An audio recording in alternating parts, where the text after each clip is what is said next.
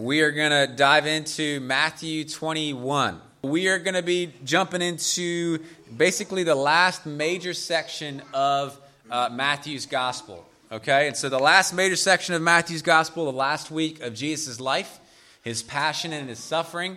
And just as FYI, we're going to be taking a break from Matthew and the last week of Jesus' life and then looking at the book of James for the summertime, because it'd be a great thing for our UMTs. That's what we'll be doing. But let's turn over to Matthew 21, first 11 verses, all right?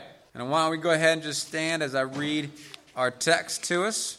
As they approached Jerusalem and came to Bethphage on the Mount of Olives, Jesus sent 2 disciples, saying to them, "Go to the village ahead of you, and at once you will find a donkey tied there, and her colt by her. Untie them and bring them to me. If anyone says anything to you, tell him that the Lord needs them, and he will send them right away."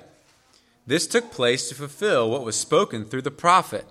"Say to the daughters Zion, see, your king comes to you, gentle and riding on a donkey, on a colt, the foal of a donkey." The disciples went and did as Jesus had instructed them. They brought the donkey and the colt, placed their cloaks on them, and Jesus sat on them. A very large crowd spread their cloaks on the road, while others cut branches from the trees and spread on the road. The crowds went ahead of him, and those that followed shouted, "Hosanna to the Son of David! Blessed is he who comes in the name of the Lord! Hosanna in the highest!" When Jesus entered Jerusalem, the whole city was stirred and asked, "Who is this?" The crowds answered, "This is Jesus, the prophet from Nazareth in Galilee." All right, we can be seated. All right, so as we talk about this idea or this story here about the triumphal entry, as it's often called, one of the concepts I was thinking about is entrance. All right, so and I entitled this "The King's Entrance." But you know, when we think about entering somewhere, how we enter usually says something about who we are, right? It usually says something about maybe what we care about or what we want people to think we are about. Maybe it's a dinner party, or maybe it's a concert or a friend, right? Say, for example, some of us who love to show up early, or I would say on time, to things. My wife and I, we go back and forth on this. Early to me is on time. Late is on time for her.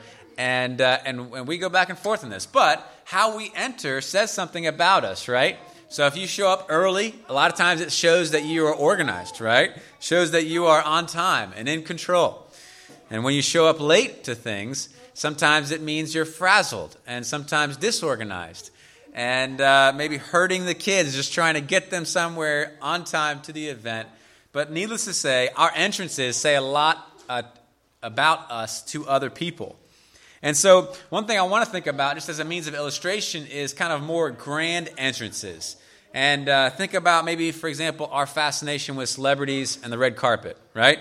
Maybe not our own, but maybe our culture's, right? It's all about standing out and making a what? A lasting impression, right?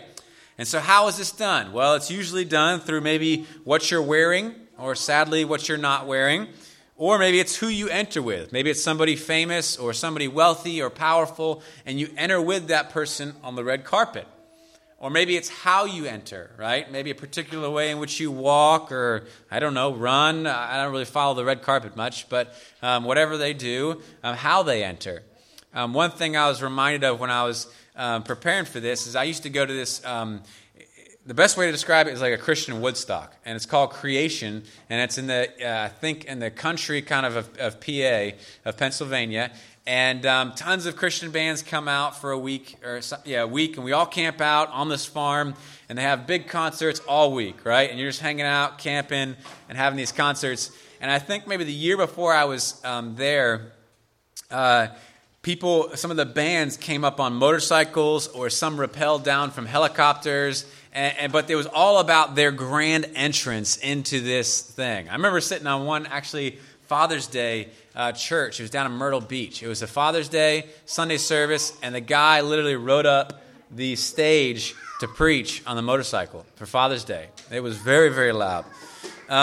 Anyways, our entrance, it says something about us, right? and it communicates something. Well, today we're going to look at King Jesus' entry into Jerusalem. And here's the main point that we're going to be looking at. And it's this: we must each recognize and respond to Jesus as the true Messiah King, either now or in eternity. And so what we're going to be looking at is basically our response to Jesus and his entry into Jerusalem. And we're going to see this through three ways, or three parts. First, we're going to look at the Messiah displayed, verses 1 through 7. All right, so as I read moments ago, Jesus, he's traveling to Jerusalem. They're getting very, very close. We know where Jerusalem is, where Jesus is going to die. One of the texts says that he sets his face to Jerusalem. He knows what he must do. He knows what's going to happen. And his grand entrance is going to occur here in Jerusalem. But just outside of Jerusalem, he stops. And he sends two of his disciples into a village to basically fetch his ride. Right? He's going to ride in on a donkey and on a colt. Now, it might be helpful to think of this first 7 verses as kind of like a pregame show. It's not the main event, but there are some important ways in which Jesus, he shows us that he is the true Messiah King. And so we're going to talk about these ways in which basically how he acquires his ride, and then also how he fulfills a promise. It shows us that he is the true king. He is the Messiah. And so first, let's look at basically the way he gets his ride into Jerusalem.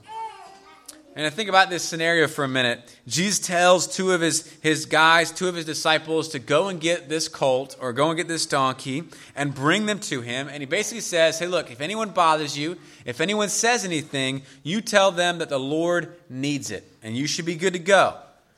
And so these instructions are pretty clear. They're pretty, black and white, to the point. They're pretty unwavering. And I think it shows us that Jesus is in control of the situation. He cares about the details. He knows the details. He's planned them out in his head, even to the smallest one. And there's kind of a question here whether some of the commentators kind of bounce around whether it's like Jesus, did he go ahead and make prior preparations, or is it some kind of supernatural event where he just says, maybe he had a dream or something like that, and he says, look, this guy's going to come to you and ask for a colt, and you give it to him. But basically, one of the commentators, he just kind of brings it back to the main point. He says this: regardless of whether prior preparations were made, the emphasis is on divine control. And so what it kind of shows us is that Jesus got this. He's got this all under control. The whole event to the smallest detail. And it reminds us, and I think it's a good reminder for us, that Jesus is in control of all situations. He's the king over all the universe and even the smallest details of our lives. And he cares about those smallest details. Some call it sovereignty. Some call it God being in control. But his plan always succeeds. Even in the face of hard circumstances, or maybe a job loss, or maybe something happening inside of your family, we are reminded that God is in control. One of the Christian hip-hop artists that I listen to, he says a line like this. He said, some call it sovereign will, but all I know is you're the boss. All I know is you're the boss. And that's a good way for us to think about God. He is the sovereign Lord. He is the boss. He is the one in control. And so we can come to him even in those times of trouble. Well, secondly, Jesus kind of shows us that he is the true Messiah King by fulfilling a promise that he made a long, long time ago. Verses 4 and 5 says this: this took place to fulfill what was spoken by the prophet, saying, say to the daughter of Zion, behold, your king is coming to you, humble and mounted on a donkey, on a colt, the foal of a beast of burden. So what Matthew is doing here is he's going back to a promise that was made a long, long time ago. And we read that at the beginning of our service from the book of Zechariah, and Zechariah 9. And Matthew is saying the way in which Jesus is about to enter Jerusalem, that is the way on a donkey. That's the way that was planned long before time. So say even to the detail of a donkey, that is what he's going to ride on into Jerusalem. That was predicted years upon years upon years before. And that was not just a prediction, but it was a promise that Jesus made. And as I was studying this, I was asking myself the question, was it normal for kings to ride in on a donkey? Is that like kind of a normal way for someone to ride in triumphantly into a city? And one commentator, he kind of points this out in a real helpful way, kind of a humorous way. We talked earlier about how a man's transportation reveals a lot about who we are. So, for example, he says if we drive a minivan, it's probably a dad, right, or a mom, carrying a lot of kids. You don't see many single people driving minivans. But what if it's a red sports car? Well, it's probably a dad or a husband in a midlife crisis. And so he kind of points out all these different things, saying our ride and what it is kind of tells us who we are. But he says this, he says, but a donkey. Kings and generals ride war horses to rain blows on their foes. But no one rains down blows from a donkey unless the foes are slow-moving midgets. Later on, he continues. He cites the prophecy that says the king comes gently on a donkey, but he skips the prophecy of a rule that extends from sea to sea. This suggests that Jesus knows he will bring peace to the nations, and he will rule the earth, but that he does not bring peace now or to this crowd, which is so full of people who do not truly know him. They do not know that he will bring peace to the nations in a few days by dying on the cross and rising from death. There is something missing from their praise. And so we see here that in one sense it's not normal that a king would ride in on a donkey, but we see also that it was deliberate, that Jesus chose that long, long ago, and he's fulfilling a promise that he would come riding on a donkey to show a certain part of who he is as a king. And so I think even here it's just important for us to see that our God is a promise keeper, not a promise breaker. Our God is a promise keeper, not a promise breaker. And how important is that for us, who maybe ask the question, can we really trust him?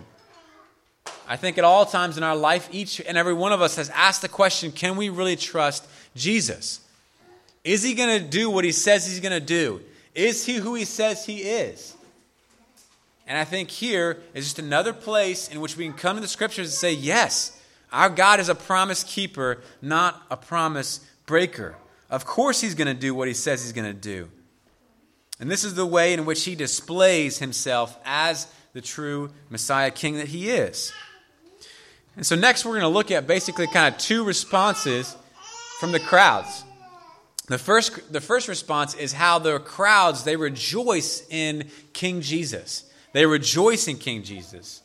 And so, going back to our story, Jesus, he basically tells them to go and do this. They come back, and they prepare the donkey and the colt to be able to ride into Jerusalem.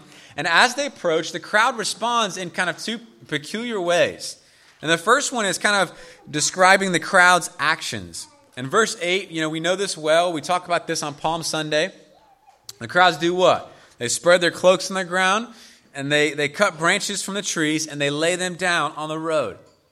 Now, I don't know much about celebrities, like I said earlier, and red carpet and all that kind of stuff, but you don't really see when a famous celebrity comes onto the red carpet, you don't see people laying down their coats.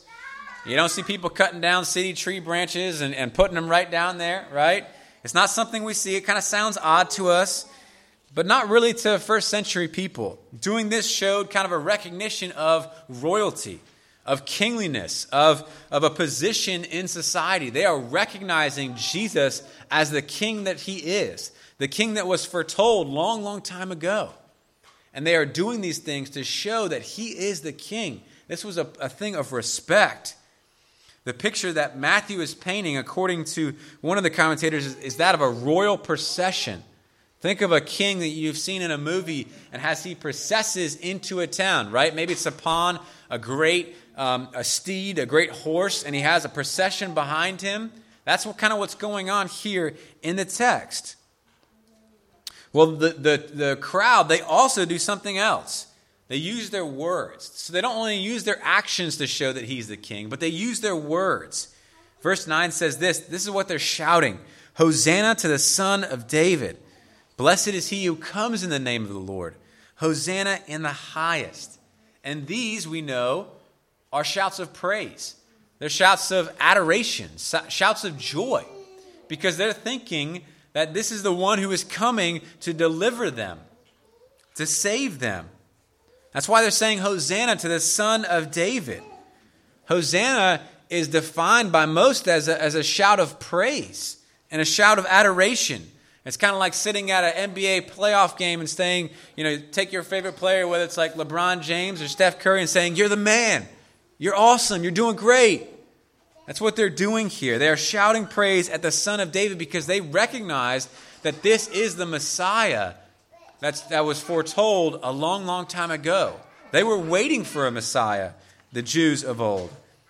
But also they had kind of some wrong perceptions of what that Messiah would do or how he would bring about his kingdom. Let me read you this one quote. When they acclaim the Son of David, that title, they are thinking of a king like David to fight and destroy the foes of Israel. And remember what Matthew, the writer, is trying to do here. He's trying to show a predominantly Jewish audience that Jesus is the true Messiah king. That's what he's trying to do in his whole gospel account. He's trying to say, this is the king. This is the Messiah that was long foretold. He is your king. And the Jews, they're starting to recognize that. And maybe at this point, as they're screaming Hosanna and they're screaming praise to God, they're putting the branches down, you kind of think, man, they're getting it, right? They finally got it. They finally got, after Jesus' 3 years of public ministry, that he is the Messiah King. But then we got to say, it's close, but it's no cigar. Close. They're so close. See, the crowd's response, they recognize in part that Jesus is who he says he is, and that he's going to do what he says he's going to do. And at least in part they're getting it. In part they're praising God. In part they are rejoicing. In part they are praising the king and giving him the entrance that he deserves. But it's only in part. There's not a full recognition there.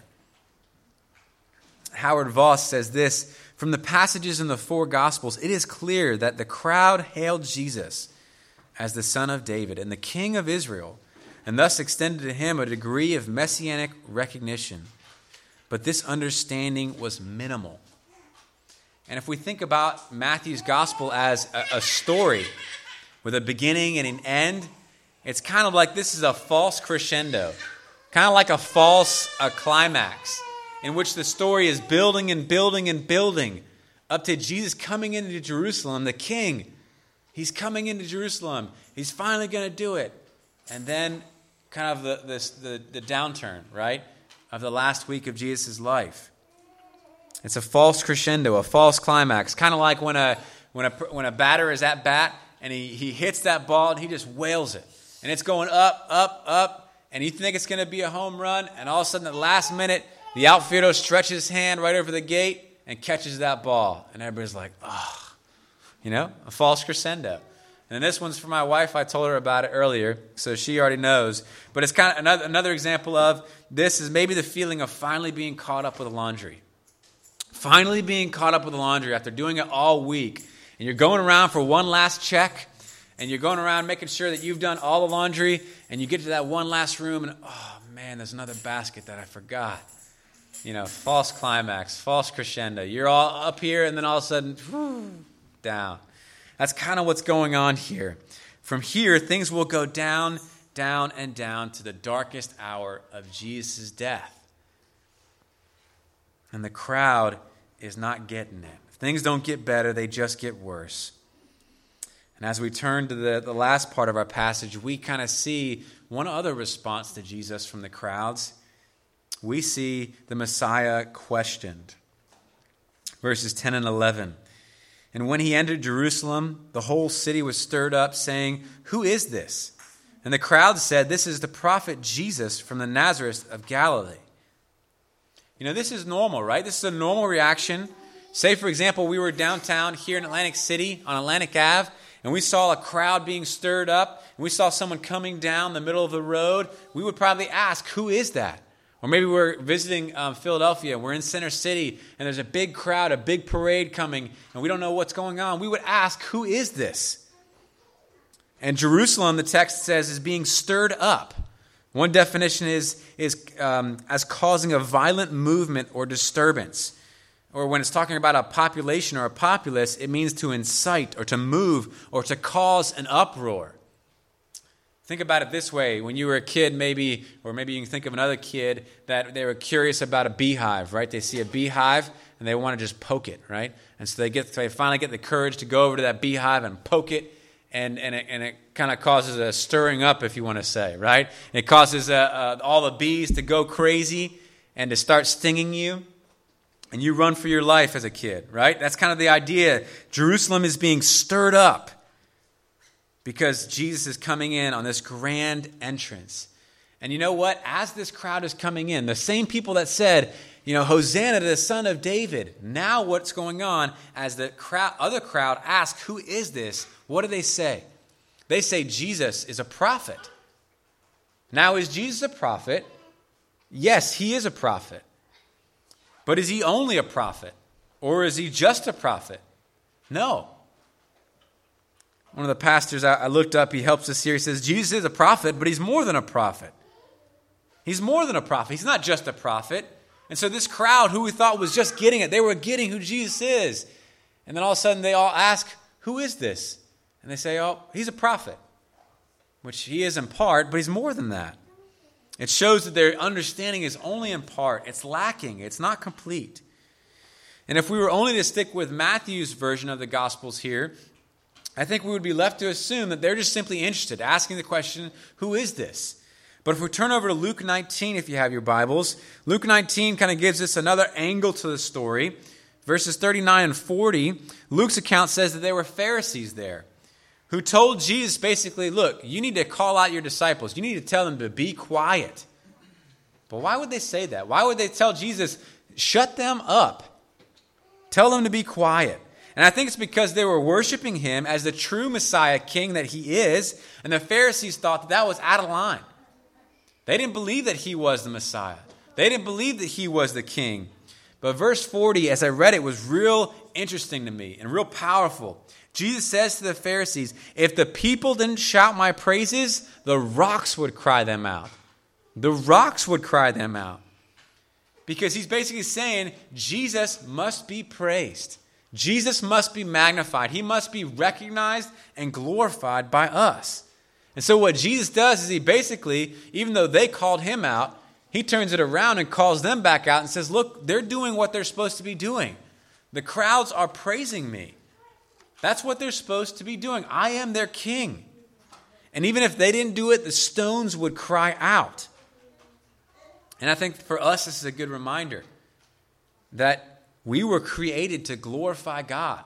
We were created to sing his praises. That's why we were created. We were created to glorify God in everything that we do, whether it's work or play, or it's hanging out with our kids, or it's watching TV, or whether it's work. I mean, whatever it is, we were created to glorify and sing the praises of Jesus. And I think one of the lessons here from Luke 19 is that, for us, don't let the rocks cry out. Let us do it. Let us cry out the praises. Don't let the rocks cry out the praises of Jesus. Because that's how we're supposed to respond. And so we see here in Matthew 21, it's been quite an entrance for the one true king. The true King Jesus. It's better than any kind of red carpet entrance that we could ever see or ever observe or be a part of. Jesus coming into Jerusalem. And so I wanted to ask maybe a few questions in application as we close for you guys to think about today. What is the cry of your heart this morning? What is the response of your heart to King Jesus? Is it that, like the one of the believing and rejoicing crowd, is your heart rejoicing in Jesus today? Is it rejoicing in him as your king, who's got the whole world in his hands, as the children's song says? Is it rejoicing? And if it is, praise God. And continue to do so even when circumstances are difficult. Even when people in your family are sick. Even when job stuff looks scarce. Even when finances are tough, we learn to praise him and to trust him as our king. Maybe the other question is your cry, is your response to Jesus like that of the questioning crowd? The questioning, stirred up crowd in Jerusalem, like the Pharisees. Maybe you haven't settled in your heart that Jesus is the true king of not only the whole world, but of your life. Maybe you haven't settled that in your heart. My question is, what's holding you back? What's holding you back from trusting in Jesus as the true King and Lord of your life? It's a question worth thinking about. I want to end by just reading us one more quote. It's a little bit long, but I think it kind of summarizes a good response to this passage. And it says this: if Jesus is King, we must accept him as he comes to us in this age. While Jesus comes on a war horse on the last day, until then he comes gently on a donkey. He saves not by slaying his foes, but by dying for them. His goal is not simply to gain acclaim, but for us to bow and serve and live for him, because we love to do so. So we should receive him as King, as our spiritual leader, as Lord of history, both now and forever. And I think that's just a real fitting way for us to close this passage, for us to respond to the true King by trusting in him and bowing to him as our spiritual leader. And so as we close our sermon, I'm going to pray for us, and we're going to take some time to prepare for the Lord's Supper. And if one of the ladies could go get Katie and just let her know we're going to do the Lord's Supper, I think she wanted to be in here when we do that. So let me pray for us. Father, we thank you for your word. God, even in a distracted service, it doesn't matter. We're here to worship you. We want our kids to worship you. We want them to grow up hearing your word preached and hearing your words sung. We want them to see us praising your name, whether it's in a church service, Lord, or whether it's home when we're doing housework or out and about visiting family, whatever we're doing. We want them to see, we want them to catch it, that we love you, Jesus, and that we submit and surrender to you as our King. And so we gladly welcome our children into this presence here today to see that. God, I pray that we would have been fed this morning as well. Maybe it's just a small nugget that we're taking away about your sovereignty or about your goodness or you being in control, you being a promise keeper. Maybe it's our response that you're convicting us of today. King Jesus, we pray that you would please be merciful to us as we continue on in our worship. Pray this all in Jesus' name. Amen.